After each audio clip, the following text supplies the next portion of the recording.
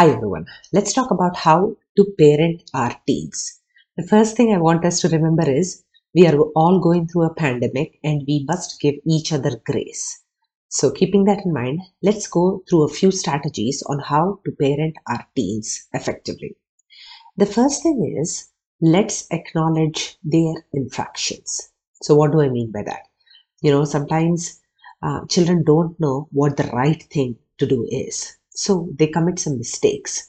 They're small, minor infractions that they commit for which we discipline them very harshly. So try to understand their point of view and try to acknowledge their infractions. Say that, hey, I see that this has happened. Make sure that this doesn't happen again. The reason why I don't want you to do this is this, and this. So try to reason with them and explain to them why their behavior is not up to the mark. The next thing is hug first, ask questions later. So you see that their behavior is not up to the mark and you have some serious questions. But I request all my parents to first connect before they ask any questions. Because when the teens are already going through some self-critical moments right after they have committed a mistake and they're already their worst judge. So please be compassionate and try to hug first and then ask questions, because you're showing them by hugging them that, hey, you trust in them and whatever infractions have happened, it's okay and we will all work together to resolve it.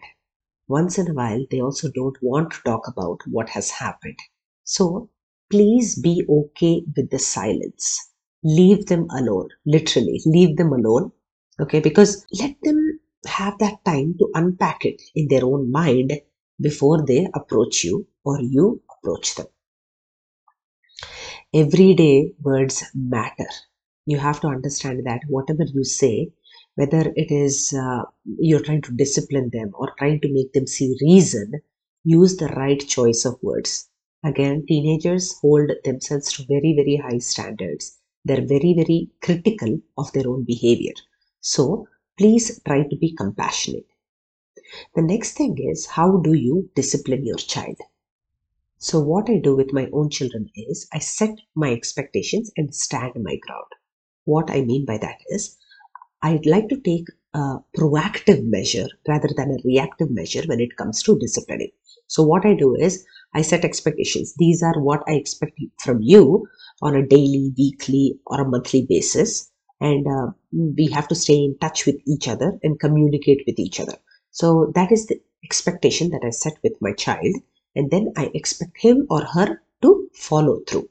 So, what I do is I use guilt and not shame to keep them accountable. What do I mean by that? So usually, if I can explain to my child that, hey, remember, I asked you to give me a report on what has been happening this week, and I haven't heard from you yet. So that's a simple approach. Instead of like, I always keep telling you to tell me Thursday evening what has been happening throughout the week. You never listen to me or you never follow through or anything. Using shame actually leads to them becoming more and more, self-critical. It eats away into their self-worth. So make sure that you're using only guilt, not shame, to get work done out of them. The next thing is explain to them the pain of self-discipline versus the pain of regret. What I mean by that is pain from self-discipline is also just as painful as the pain of regret. But if they procrastinate, if they don't do a few things that they're supposed to do, that regret that they should have done is much more painful than the pain of the self-discipline of sitting through their tough work. So explain to them that, hey, do you want the pain of self-discipline, which only lasts temporarily, or do you want the pain of regret that lasts much, much longer? So this is how you can connect with your child before you communicate. Good luck.